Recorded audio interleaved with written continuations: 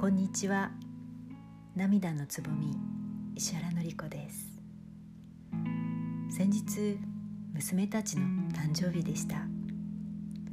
2012年に出産した双子の女の子はこの6月で8歳になりました。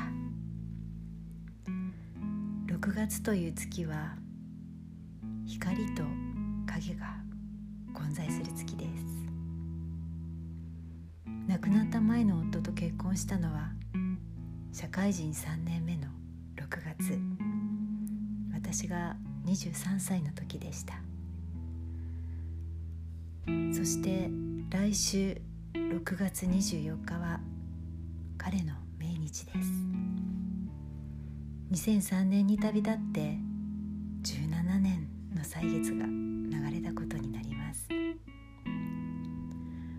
死別で起きる心の変化には大きく7つの局面があると言われています。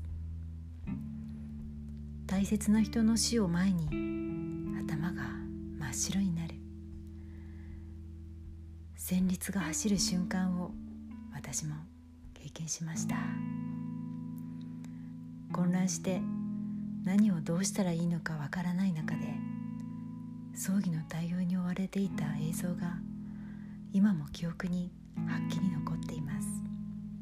悲しみ、混乱、受け入れられない状態の否認、事実に抵抗しようとして怒りを感じたり、突きつけられた大切な人の死から気力や意欲を失う抑うつ、そして信じたくないけどもう抗いようがないという諦め、悲しみを感じながらも気持ちの整理を進め始める転換。決して悲しみがなくなるわけではないけれど、とらわれずに自分らしく生きられるようになっていく再生。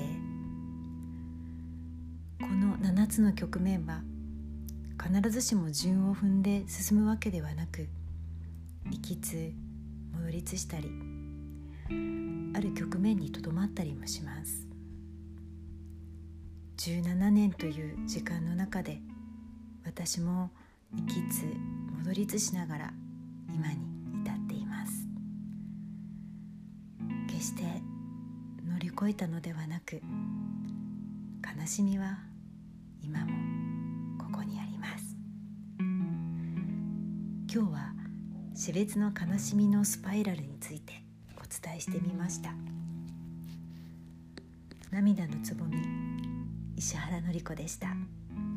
それではまた。